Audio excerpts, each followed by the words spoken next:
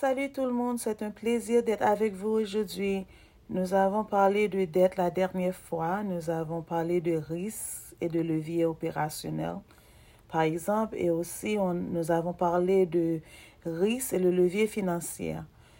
Mais aujourd'hui, nous allons continuer avec le sujet de la dette. D'abord, qu'arrive-t-il quand on veut emprunter de l'argent? Premièrement, le montant qu'une personne emprunterait dépend du coût d'emprunt et aussi du profil de risque de cette personne. Plus la tolérance au risque est élevée pour cette personne, plus la dette qu'il voudra emprunter sera élevée aussi. Quand on emprunte de l'argent, nous devons penser au montant d'argent que nous empruntons, qui est le montant principal, et nous devons penser aussi au taux d'intérêt. Le taux d'intérêt est le coût de l'argent emprunté. Il est important de comprendre le taux d'intérêt facturé pour ce que vous empruntez. Est-ce que cela vaut-il la peine? Est-ce que cet emprunt vaut la peine de payer ce taux d'intérêt pour cela? Vous devez également penser à la période du prêt. Combien de temps faudra-t-il pour rembourser ce prêt? Vaut-il la peine? La raison pour laquelle vous empruntez de l'argent est aussi importante. Par exemple, si vous empruntez de l'argent pour l'éducation, c'est une bonne dépense parce que les études augmenteront probablement votre revenu d'emploi dans le futur. L'achat d'une maison aussi est une autre bonne dépense parce qu'on attend à ce que la valeur d'une maison s'apprécie au fil du temps. Il est donc préférable d'emprunter dans l'espoir d'accroître les flux de fonds à l'avenir. Le simple fait d'emprunter pour maintenir ou améliorer le style de vie de votre ménage n'est pas une bonne idée parce qu'il réduit les ressources disponibles pour soutenir votre mode de vie dans le futur.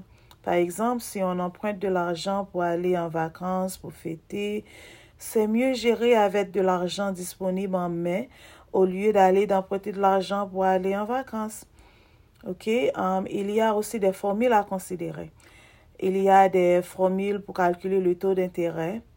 Par exemple, pour calculer le taux d'intérêt versé annuellement à la fin de la période, le taux d'intérêt est égal à intérêt payé pendant l'année divisé par le fonds disponible.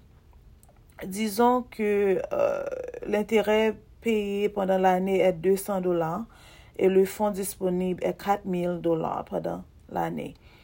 On va utiliser en mettant 200 divisé par $4,000. C'est égal à 5% de taux d'intérêt versé à la fin de la période. Aussi, on peut calculer l'intérêt versé au début de la période. Dans ce calcul, on va réduire le fonds disponible dans le dénominateur.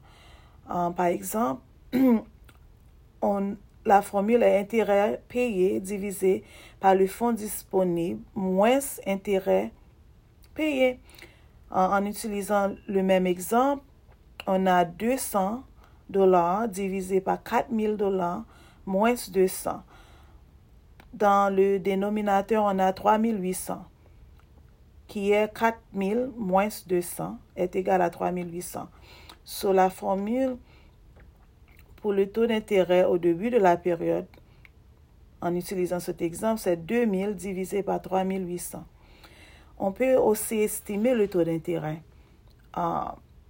La formule est l'intérêt payé divisé par fonds disponibles au début moins fonds disponibles à la fin divisé par 2.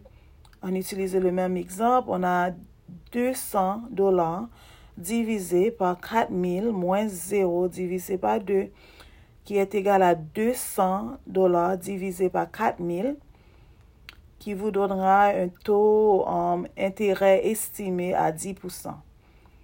On peut aussi calculer les prêts à tempérament. Pour les prêts à tempérament où les remboursements peuvent être effectués également par mois tout au long de l'année, la formule est fonds disponibles plus intérêt payé divisé par 12.